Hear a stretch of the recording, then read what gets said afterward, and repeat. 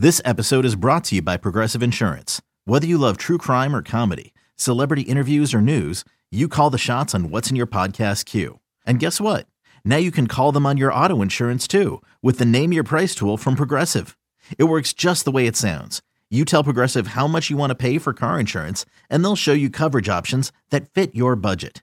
Get your quote today at Progressive.com to join the over 28 million drivers who trust Progressive.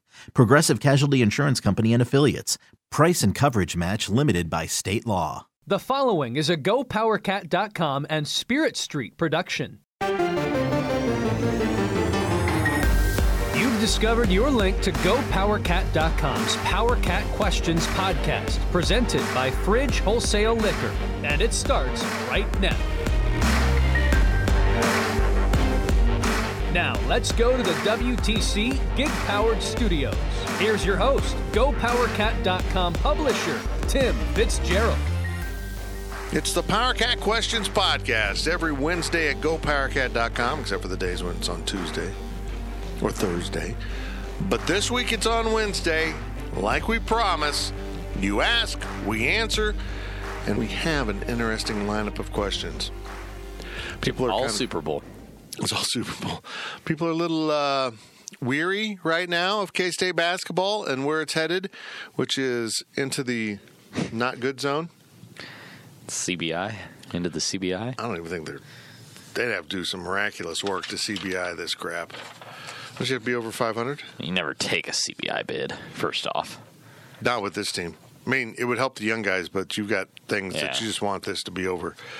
Kansas State is now 9-13 and 2-7 overall. So if they make a miraculous run and win 5 games in the back half, they will still be well under 500. NIT sailed at this point. Oh yeah, they'd have to do something incredible. I mean, if they would go 7-2 like Oklahoma State did, Bruce said that on postgame. Oklahoma State started at 2-7 under Underwood and finished 7-2 to get 9-9 and get in the tournament. If they went 7-2, they would be 16-15. Is that right? Yeah. It might get them in the NIT. I probably wouldn't be comparing my team to Brad Underwood's team if I was Bruce Weber, but that's just I thought that was a little uncomfortable. Eesh. We are sponsored by Fridge Wholesale Liquor. They've sponsored us for many years. They are very good people and an outstanding store. Get into their store here in Manhattan with all of your liquor and party needs at the corner of this and that. I literally, it's become now I blank out. At the corner of Westport and Claflin. There you go. In Manhattan, Kansas, in the Flint Hills. Well, it's like you got to put 10,000 hours into something to be perfect at it. You have said this and that or these streets so many times that that sounds right to you now. It does. You've practiced it too much. Would you put 10,000 hours into something to be really good at it? Drinking. That's my kid right there. Sure. I would do it. Not drinking. What would it be? Golf. 10,000 hours. What level could you reach at 10,000 hours of golf? The PGA Tour. you would be on the tour. Don't you have to have something? 10,000 hardcore dedicated hours, not just playing golf. I think it'd be 10,000 hours before you'd sniff a pro tour. Range balls for hours. I mean, not just playing a round of golf every day over the course of however long. Insane practice. I bet you'd be there. I bet you if I did podcasting for 10,000 hours, I would achieve averageness. Yeah. Well, it's a lot of hours to listen to podcasts. What Maybe do you people dream want that. of? I dream of average. Mediocre. Go for gold, settle for bronze. Just getting by. And really, when you talk about K-State basketball, that's kind of what you're thinking. Boy, we'd take mediocre right now. It's been a rough season, and a big reason why it has been a rough season is a lack of solid leadership from this team. I mean, they're getting leadership. It's just not good leadership. It's kind of negative leadership. And in our first half of the PowerCat podcast this week, we're sponsored in this half by Tanner's, by the way. Tanner's participating in Super Bowl riots since 2020. I hope Tanner's is okay. I hope all the businesses are okay. I think they're fine. I think it was a peaceful riot, except for the chanting of the FKU, which I don't quite understand. Interesting. Don't I saw someone got arrested for climbing street signs in Aggieville. Well, they should. How would you know not to park there if you wrecked that sign? I think I meant more like the sidewalk ones with the green poles that have the banners A light on them. pole, not a street sign. Well, they have the banners on them. That's a light pole, though. It's got it a is? light on it. Oh, okay. Just doing pull-ups on it and everything. Well, good for him. It was impressive. I think he should be arrested for showing off his guns. So the big news of Monday night in the mini Monday game, it wasn't Big Monday. That was Texas at Kansas on ESPN. It was mini Monday on ESPN2. I prefer when mini Monday is at 6 p.m., so they're not at the same damn time. It was a Monday. Mini Monday. Kansas State played valiantly later in the game and cut it to 6 and pissed off a bunch of gamblers. That's what you get. Parker, that's what you get. 73-67. The spread was 7. The old, what's known as the backdoor cover. Kansas State fell behind as much as 16 points in this game. In fact, we're down 16, 7 minutes into this game, and then outscored Baylor by 10 the rest of the way. But you can't start that poorly. But during the process of this, Cartier-Jada missed a shot, wanted a foul called. There was no foul. Said the magic word. I don't know what he said. I was told he said the F word. Okay. And John Higgins teed him up. So that put Fran Fraschilla, ESPN analyst, into motion with a very harsh evaluation of Cartier-Jada. But if you really stop and think about it, he kind of nailed it. And now a technical foul has been assessed to number 2 from the Wildcats, Cartier-Jada. Yeah, this young man who has outstanding talent has been coming off the bench as of late. And listen, I like this kid. He's a great story. But the body language, and I talked to him in the fall when I came to practice. I don't think his mind is. I don't think his mind is with Kansas State. I really don't. I think his mind is playing professional basketball. In my opinion, this is a mistake for him. This is a real mistake. He's blowing an opportunity to be a very good college player. Your reaction, Riley? We told you so. We saw this coming from a mile away. And I'm not shocked at all. Fran's a smart guy. He can see it. But it didn't take a smart guy to see this with Cartier. And it wasn't just the T that got it. This has been one thing adding up to another, and the T was just on a big scale because they were playing number 1 Baylor. Well, we've been saying something's up with Cardi since the start of the season. I mean, he's just got bad body language, rolling his eyes at his coach, barking at teammates, not a positive leader, really has a me-first mentality on the court way too often, and Fran unloaded. But that clip was what made the headlines, but Fran wasn't done. Upon watching the replay of the supposed foul, it was obvious there was no foul there. It was clean. And Cardi was reacting harshly to John Higgins for something that he just wanted to be bailed out from a bad shot. Noted earlier this week on the Insiders podcast, Kellis Robinette said, look at the other 4 guys on the court who all walk away in disgust as if they knew that once again Cardi was making it about Cardi and not about team. But here is the ESPN team and Fran Fraschilla adding a little bit more about Cartier-Jada. Well, let's take a look. Here is what caused the officials to call the technical foul. There's no foul there. So he gets up and he's jawing with a Final Four official. Yeah, you don't do that with John Higgins. No, you just don't do it with anybody. And it's unfortunate because he's got a lot of talent and he's wasting it right now. There's a reason he's been benched and they're using him to come off the bench. He's turnover prone and he's not locked into the team, in my opinion. I'm going to try hard to not step because we got some questions here, so I don't want to step on them. But that last sentence where he throws in my opinion, pretty telling, I think. I think he had a nice, long chat with Bruce Weber about Cartier-Jada before this game. Well, I agree. But he's probably talked to him a number of times. Oh, yeah. Been in Manhattan a couple times. But what I was getting at is this is not just Fran Fraschilla coming from the outside and saying, oh, you don't argue with John Higgins. This is not just Fran Fraschilla having an axe to grind with a player.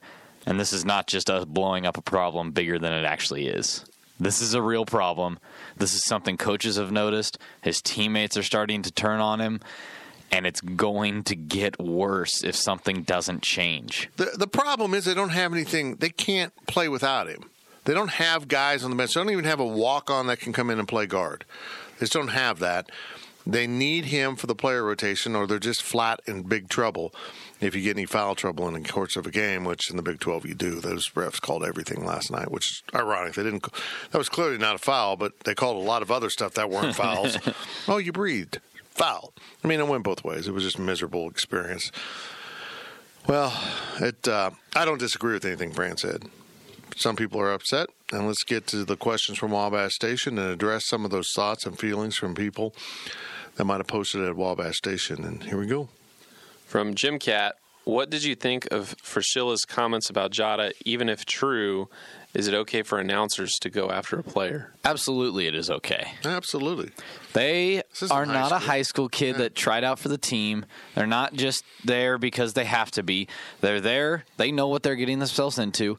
And if it was something else, if it was Dean Wade playing really, really good and Fran wasn't saying nice things about him because he was trying to stay biased or unbiased, you would be mad that he wasn't saying really good things about Dean Wade. So you lose a lot of your, I'm going to use the word rights, I guess, and I don't know if that's right to use that word, but when you become a college player, especially at the D1 Power 5 level, and you're on ESPN all the time, you want the praise, you got to take the criticism as it comes, and if you can't handle it, and if you're a fan that can't handle it, I'm sorry, but that's what comes with it. You're getting a full ride scholarship, and you're on national television at all times. You have a brand out there.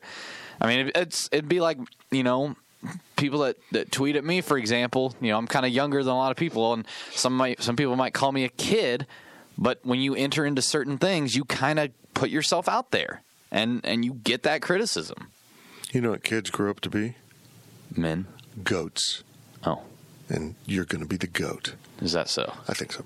Hey, look, I have no problem. His job is to analyze the game. This wasn't out of left field. This wasn't, hey, I'm going to just tee off on this player. He reacted to something that took place in the game, an emotional technical foul called on a player who was right there in front of Fran Fraschilla, showing bad body language, pouting, disgusted, cursing. Boom. Analyze what's happening on the court. Fran does it. Made some people mad. He wasn't wrong about anything. He wasn't wrong about a thing he said. Was he spoon-fed it? You can go into that. I mean, you can think that maybe Bruce gave him all that and it just kind of regurgitated out. But I'll say this. It was true. It was spot on. We've been talking about it all season long. And if you're a fan, you need to welcome these things. I mean, you don't want people taking cheap shots at your players, but that was fair analysis. He was very fair about that. Harsh, strong-worded, but saying that he's blowing an opportunity, he is. He is, and you're not doing him any service to sit there and say, oh, he's fine, because we can see what's happening with this team. This team isn't performing up to the levels you want it to perform at. No, there's reasons, and here's one of the reasons. Do we think Cartier could be gone after this year? I'm convinced of it now. That was the nail in the coffin for me. I'm convinced of it, and I've been saying all along that he'll be graduated and he can grad transfer. But if, let's say, Fran got this information from talking to Bruce or one of the assistant coaches or someone around the program, bringing in the aspect of pro makes me think Carty's told people, I'm out of here. I'm going to go play in the NBA. I should be in the NBA. I should be playing professional basketball. Folks, he's not an NBA player. Never will be. I mean, if he put in the due diligence of a Roddy Magruder and learned how to handle the ball better and shoot the ball better and be a better player, not just a freak athlete, he might have a shot. He might make himself into an NBA player. But the guy we're watching, I don't know what level he's going to play in Europe. I don't think he's the developmental league. I don't know where he's going to be in the basketball universe, but I don't think it'll be at Kansas State next season. They usually say, the saying goes, where there's smoke, there's fire. And the smoke was the comments, the eye rolls, all that stuff. The fire to me was in the post game, and we'll get to the sound. The sound isn't relevant to what I'm saying right now. What Bruce Weber didn't do in the post game press conference was come out and say, I don't know what Fran Fraschilla said, but all I know is that Cartier Diarra is a member of our team. He's dedicated.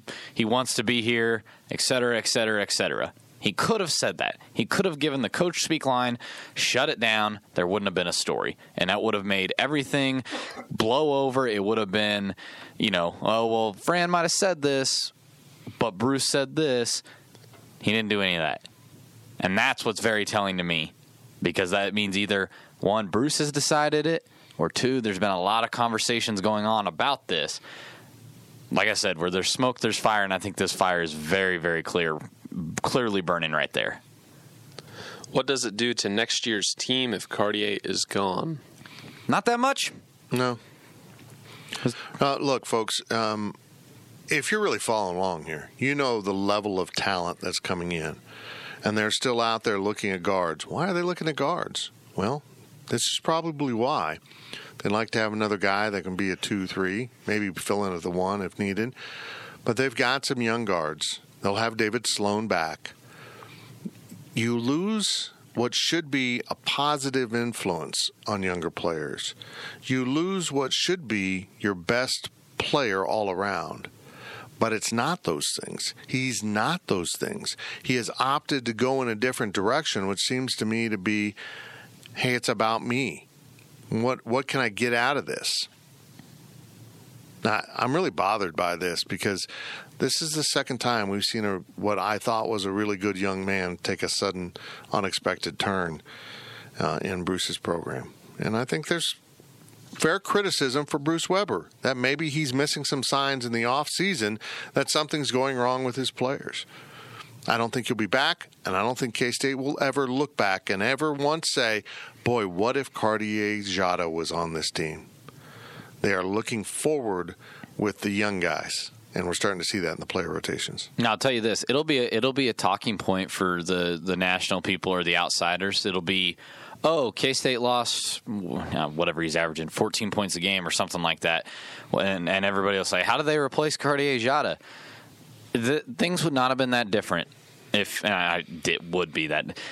I shouldn't act like it's already happened, but things won't be that different if he's gone, because the way that I look at it is you've already established your starting lineup right now. You've got David Sloan at the point. You've got Dajuan Gordon playing the 2, and it's clear that Bruce is all bought in on the future of this team. You get Nigel Pack in here, and you have David Sloan training for the future. That's all you got to do. So do you lose the points? Yeah, but they're going to come from somewhere else. These other players are going to take a step forward, and frankly, I'd almost be willing to say it'll be better in the future. I mean, that's what we all said about Marcus Foster, right? You lost a heck of a talent. You lost a lot of points, a lot of assists, things like that, and yet K-State was better off in the future for having parted ways. So I think it could absolutely be better for K-State. From ContraCat, has Bruce given up on Cardi? Well, no, not totally. I mean, he's still playing him. I think giving up is just get out of here. We're better off without you, even if we don't have enough players. And it might come to that. I think he's given up on Cardi for next season. I mean, he's still putting Cartier Diarra in positions to help the team. I mean, he played a lot of minutes against Oklahoma. He played a lot of minutes. How many minutes did he play last night against Baylor, or Monday night against Baylor? Cardi. Oh, these new stats throw me off. 21-24. David Sloan played 21-56, almost identical. That's funny. Yeah, I mean, no, he hasn't given up on him. He's trying to get everything he can out of him. But late in the game against Baylor, when they needed a big shot, Cardi was always willing to take it even if it wasn't a good shot. I want to hit this shot. Me. Man. And there's a right way to go about that, and there's a wrong way to go about that. And he seems to be going about it the wrong way. I don't think if he had given up already on this season, it would have been a Christmas split or something like that. You know, at some point, Cardi would have left the team. But and I don't think, if Cartier Diarra walked into the office tomorrow with Bruce and said, I know I've been not all there, I want to make this right, whatever, I think Bruce might work with him to try to keep him around. I think if he really showed that he was changed, he would try to make it happen. But I also don't think I think Bruce has internally decided, I'm not calling him up anytime soon and begging him to change and switch and stay, because I think we can be just fine without him.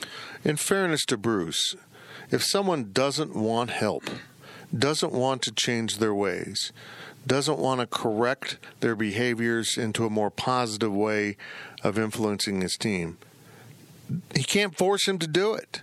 He cannot change a kid by force. And it seems like Cardi thinks he's smarter than the coaches. And I'm just going to say it. He's not, man. He's not.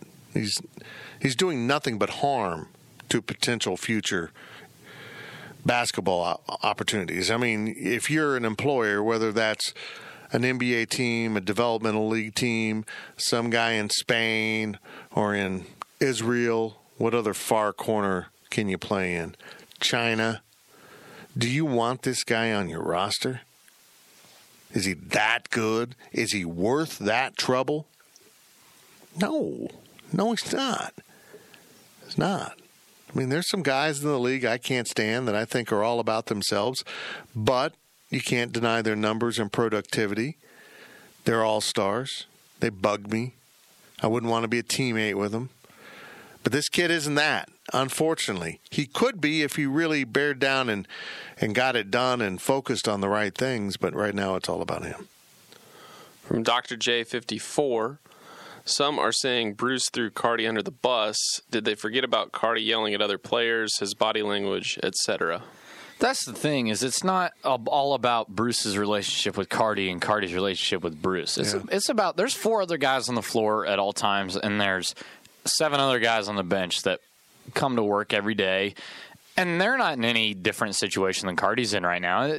I just actually saw somebody tweet, it's like, I think it'd be tough for any player to be bought in right now with the way this is going. And that's fair, and I understand that thinking. But every other player on this roster, I believe, is bought in still. Now, they obviously know it's not going to result in a lot of success, but they understand it's going to take some time.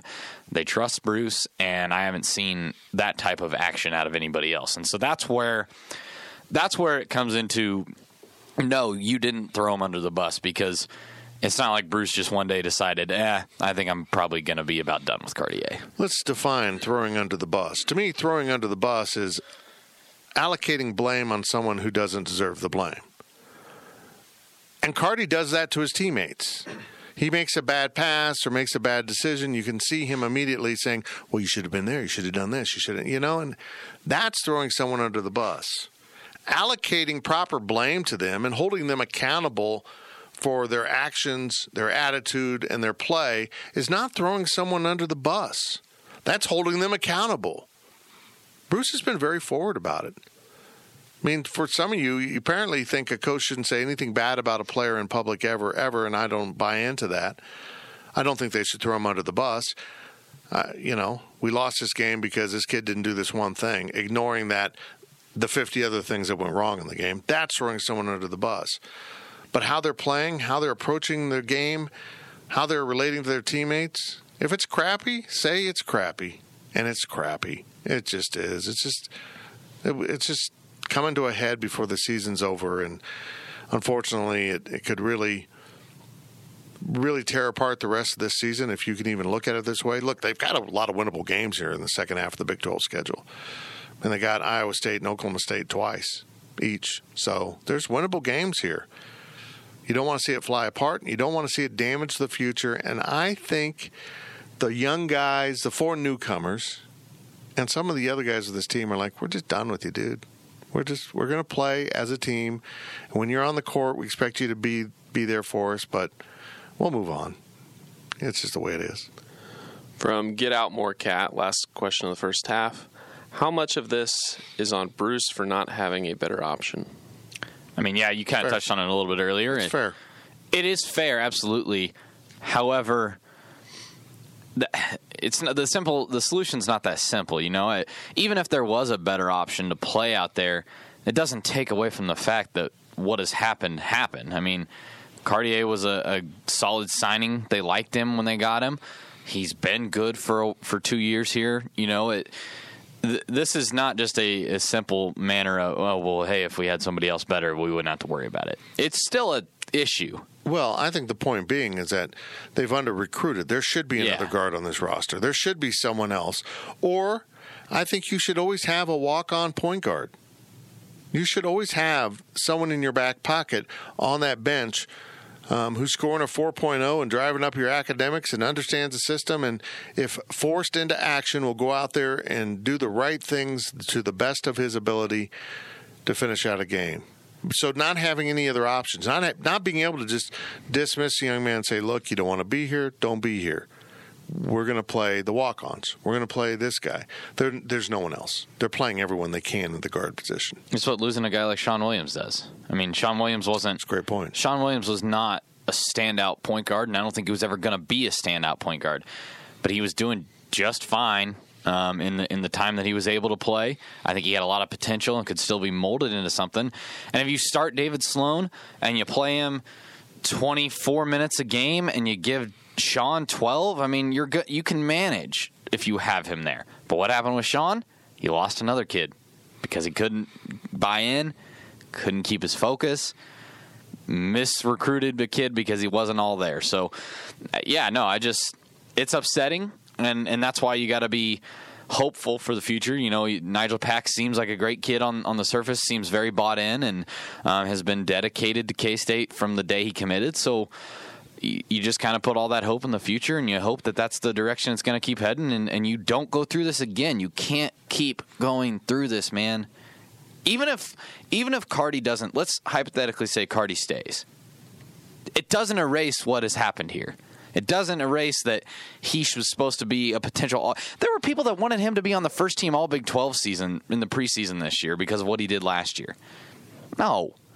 But he was good. He was supposed to be pushing for that level. He was supposed to be one of the better players on this team and potentially make some noise in the Big 12. And that's what's frustrating about it, is this has all happened. In the second half of this week's PowerCat podcast, we're going to bite off some more basketball and a whole bunch of football.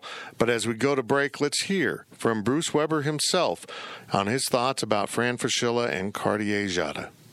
I think it's tough for all young men that are going into their senior year because they're worried about they're worried about the future, and we've talked about it with all our guys. You can't worry about yesterday. You can't worry about tomorrow. You got to worry about today, and it's really a tough thing. It's to deal with that, the future, the expectations. I love these guys. I want them to be successful. I want them to be, but I also want them to. You got to earn that, and you do that through what you do daily. And things, whatever is going to happen, it's going to happen. And it's hard for kids to see that because there's so much noise, so many people talking to them, and it makes it hard. It's not just Cardi, it's a lot of kids in the country. Stay locked in. The PowerCat podcast will be right back.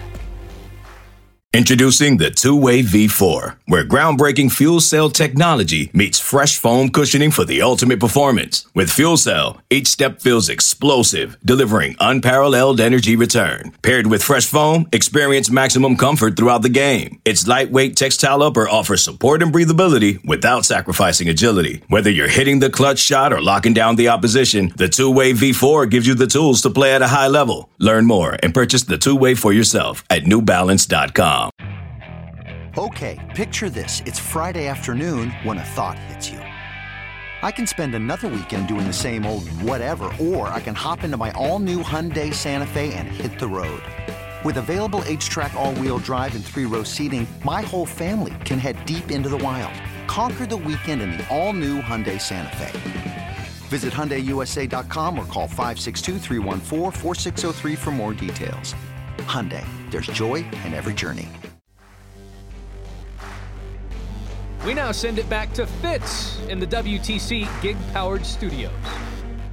We return to the PowerCat Questions podcast from the WTC Gig-Powered Studios in Manhattan, Kansas. Tim Fitzgerald, Riley Gates, Zach Carlson. We're sponsored by The Fridge. Get into The Fridge for all of your beverage and party needs. The Fridge right here in Manhattan, Kansas. Best liquor store I've been in in my entire life. It's not like I'm out wandering around checking out liquor stores. Let's be honest. It's not like barbecue. I mean, I'll go eat other barbecue and then say Kansas City barbecue's the best. It's not like I'm on vacation. I'm like, hey, let's go to a liquor store. But yeah, I was in Hayes this weekend and went to a liquor store or two, and they're fine. Nice places. I'm sure lovely people that own them. They're trying. The fridge has left the chat. I greatly underestimated the amount of things I was going to need, so that's why I didn't have enough from the fridge. Thank you.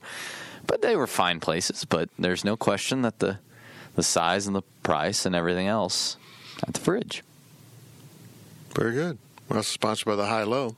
We promised we were going there for lunch last week. We didn't do it. We got started way too late. Yeah, we did. We ran into a press conference that those guys had to be at. What was it last week? Just Bruce? Bruce and Mike. We could have skipped it. In hindsight, yes. Why weren't you at the press conference? We just really wanted lunch. We decided the High Low was in our future. Get to the High Low. Great burgers, incredible pizza. AJ's Pizza, if you don't know that. And craft cocktails. If you're into craft cocktails, they had some wild holiday drinks. I wonder if you could get the kind of a lot of holiday drinks out there that bars make. They ask for them whenever. Well, but see, the thing is every drink had one of those ingredients. You read the what they said peppermint something. Well, but then it would be something like, what the hell is that? A liqueur made from possum bits. Oh, that sounds delicious. I really hope they didn't serve that. No. Get in the High Low, they don't serve possum. Hashtag ad. Well, Jess, that advertising's really paying off. This is the Questions Podcast. You ask at Wabash Station. We answer on this podcast. Wow. And here goes Zach with your questions. From Jim Cat.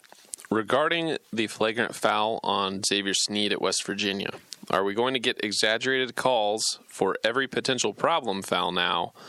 And both games since the battle, it looks like fouls are being called very close. I don't think that had much to do with it. No. I think, that whole Xavier, the tie-up thing was really weird. He looked like he had that guy in a headlock and was intentionally bringing him down. And then you watch the replay and you're like, oh no, he's just being a human falling to the ground, looking for anything to grab onto.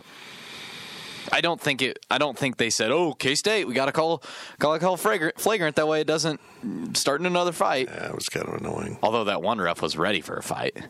He exaggerated that. He was like, oh, got it. No, I wouldn't be worried about it. Refs so much anymore are just into making the big call. I saw that suggestion that they get rid of the arm pump call for a charge because the thought being refs just love doing the dramatic arm pump and they're making bad calls. Okay. I believe it. These guys have really kind of become stars in their own right. We all know John Higgins. We all know these guys. Now, let me say this. I'm going to go ahead and venture to guess, just already, and this is probably predetermined, that Higgins and Pollard are going to be on the call here in Manhattan for the Sunflower Showdown too. Man, Jerry Pollard used to be so good, and now it's just so about him and quick tees. But you're probably right. It's going to be Higgins and Pollard, or Higgins and Self, or Sermons. I mean, it's going to be somebody. Higgins was in Lawrence, though, right?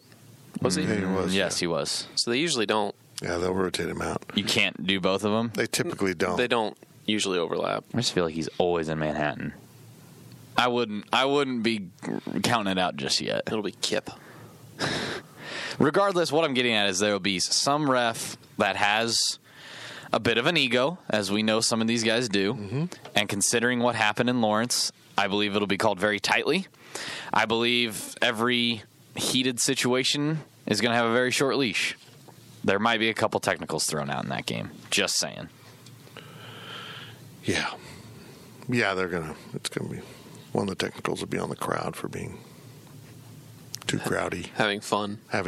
I hope K-State doesn't. Apparently, there's a rumor that KU fans showed up to the next game wearing the Barstool shirt so they took like the NBA logo, but instead of Jerry West, it was Silvio holding the Barstool over his head.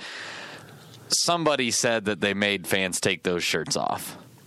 Now, I don't know if that's true or not, but I hope if anything like that comes into K-State and comes into Bramlage Coliseum, I hope K-State doesn't do that, because that's not obscene. That's ridiculous. That's ridiculous. That's censorship. Oh, our image. Oh, we're KU. But I believe it. I 100% believe that. Oh, yeah. K-State took away signs from kids one year. They weren't even bad signs. Ridiculous. But then they had the one sign in 2006. The Deadbeat Daddy one? Yeah, well, Brandon Rush, yeah. That chant started, too. Yeah. From KNED, future of hoops question: of this year's newcomers and next year's recruiting classes, who can score, who is or will quickly be a legit scorer?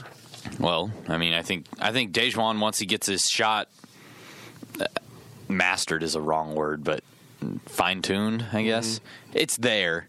He's just got to fix it. There's no question that Selton can score at a high level. I don't think he's had a single high school game where he's had under 20 points.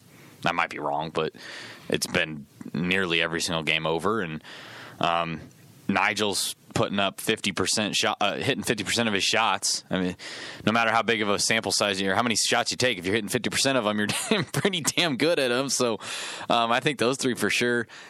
I think Luke Kazupke is going to get labeled. He's a good shooter. His 3-point shooting in the summer was not elite. It was a low 30. And AAU ball is different, obviously, so you don't want to lean on that too much. I think he's a good shooter, and I think he definitely can evolve into an elite shooter, but I don't think he's going to be Christian Brown at KU right now in year one, if that makes sense. Interesting. I think Montavious Murphy, when he gets more muscle on him, he still can score around the rim. I'm impressed with how he gets the ball up onto the glass despite not being really strong. There's just a kind of – he knows how to score. It's there, and he too needs to work on a shot. Antonio Gordon needs to work on a shot. But none of them are stiffs that can't score. That's what I like about it. They all can chip in. And we talked about this on the other podcast, The Insiders, that what makes Baylor good is they're interchangeable parts. There may not be one superstar. There's some guys that are really good. But they all kind of step in and do what they need to do. They answer when they need to answer. They defend when they need to defend. They're just well constructed and put together. And I think that's what we can start to see, maybe not next year, but the makings of that with this bunch. Moving on to some football questions from KSU number 1. Signing day number 2 is coming up. Do you expect any surprises? I guess it's today, isn't it? This is a Wednesday podcast, so today, no. Might sign a guy. But I guess technically surprises you don't ever expect, right? Good point. So, they just did their work early. And they had 2 guys that they were waiting on, grades, as it turned out. And no, they're not. And they're not going to be here. No.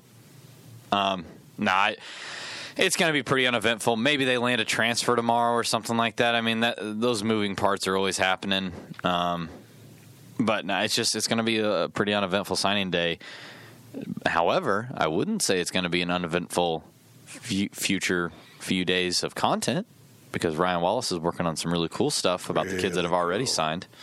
So really cool. You're going to want to be locked in for that one. Discuss how weird it is that the focus is all in December now. It is very weird. Well, the thing is, I sat there and I texted our group on Sunday or Monday night, and I was like, what do we need to be, content-wise, preparing for this? And it's nothing. Well, I mean, you can do some stuff, but it's nothing. It's nowhere near like when we were a week of prep for the December one. And now, I mean, regardless, you're still doing stuff. You're still getting ready for one big signing day. So it's not like it's gone. But it's different in December. It's part of football. Yeah. You just got done with the season. If you're a good team, you're ramping up for a bowl. If KU, you're doing skits. But when it was in February, it's clearly after football, and it's clearly not spring football yet. It was just kind of a standalone big event. And I don't think anyone envisioned the early signing period being the period. I think people thought maybe a third of the kids will sign and get it out of the way, and the rest will want to continue to take some visits, enjoy it. No, most of the kids, this says something. Most of the kids are like, no, I know where I want to go. Quit calling me. I'm signing in December. I like it overall.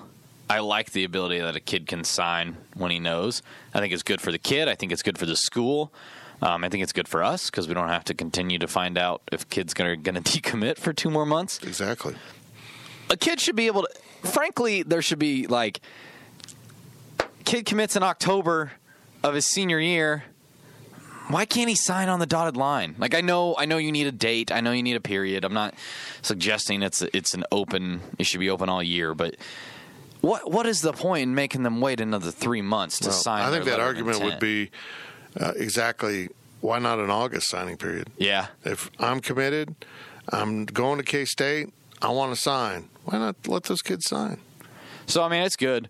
As a fan, if I had no stake in it, I kind of dislike it because it just takes away from the dramatics of it, and it gives me something football. Let's say I'm a K-State fan that has shipped it in on basketball, and I'm really craving some football stuff. It's going to be a little bit not as exciting. So, I don't know. It's just a matter of opinion. It has changed just so suddenly. This just 3 or 4 years ago was such a big deal in our business, and now it's nothing. I mean, it was a little bit last year because it was a new staff. And they were going to bring in some dudes. But that was wild. We had 2 big signing days last year.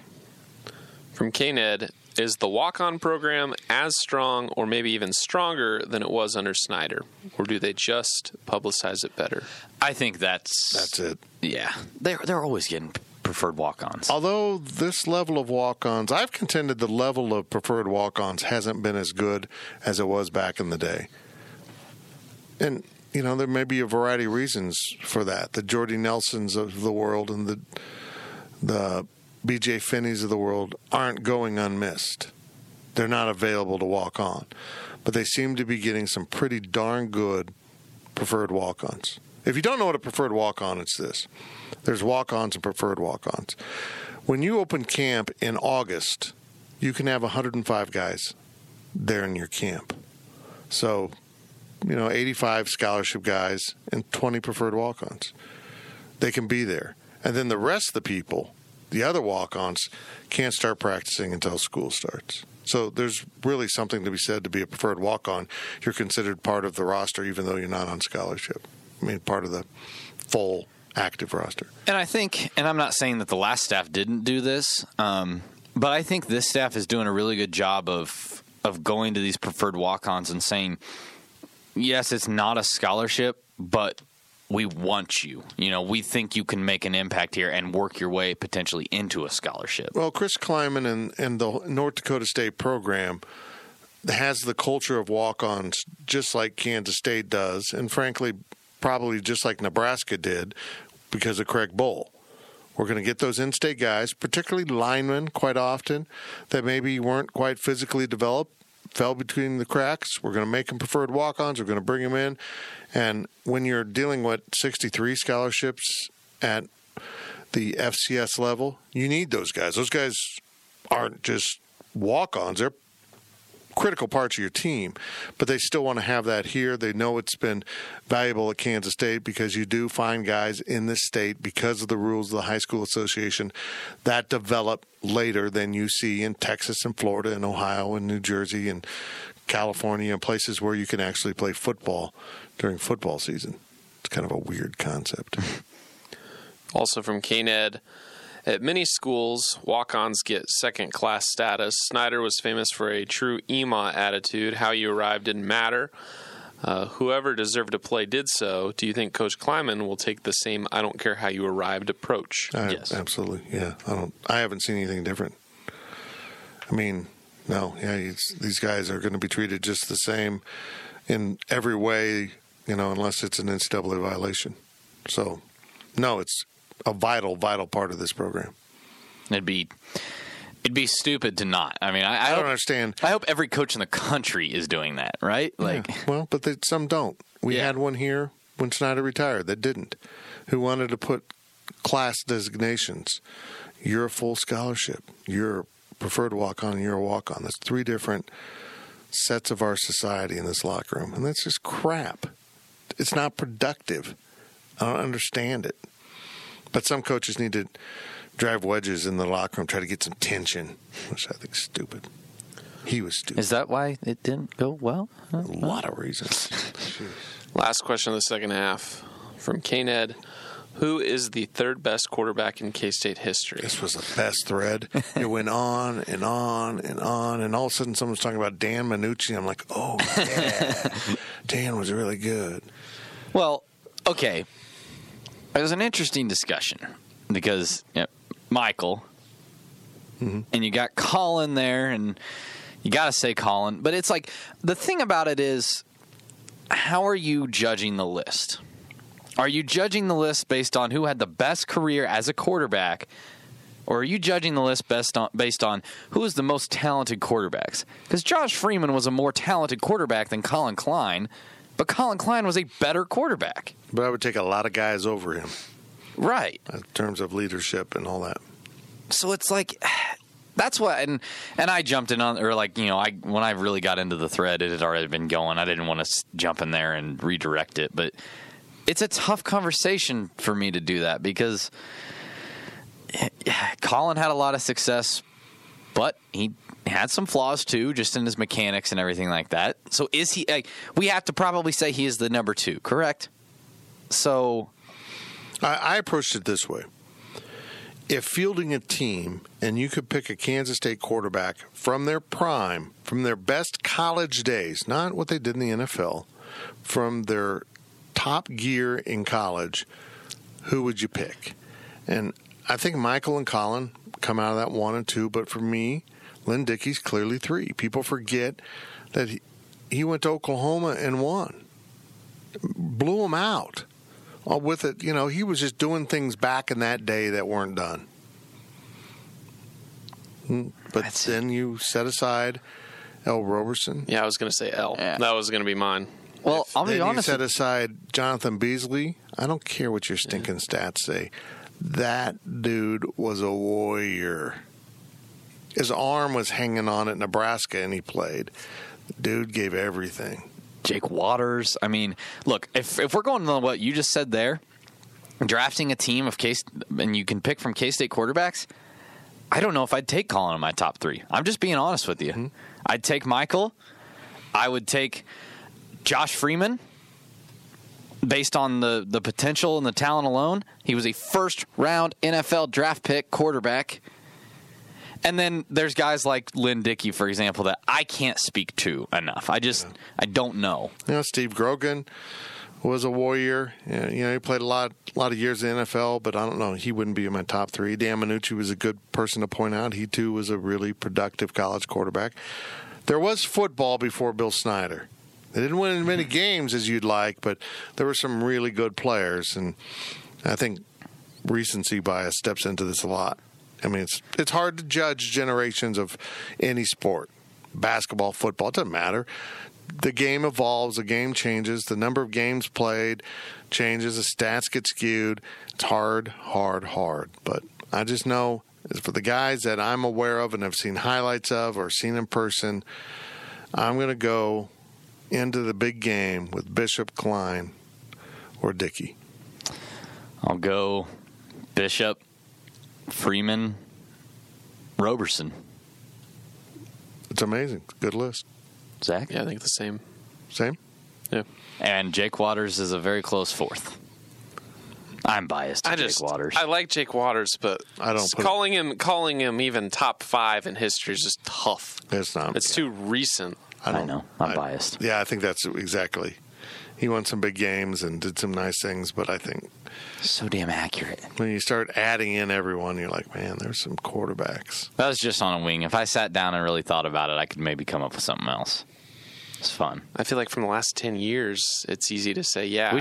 We should do some more discussions. Everybody's go start some more discussions about that kind of stuff. Who was the 7th best kicker in 2001? Because I think they used 6 of them.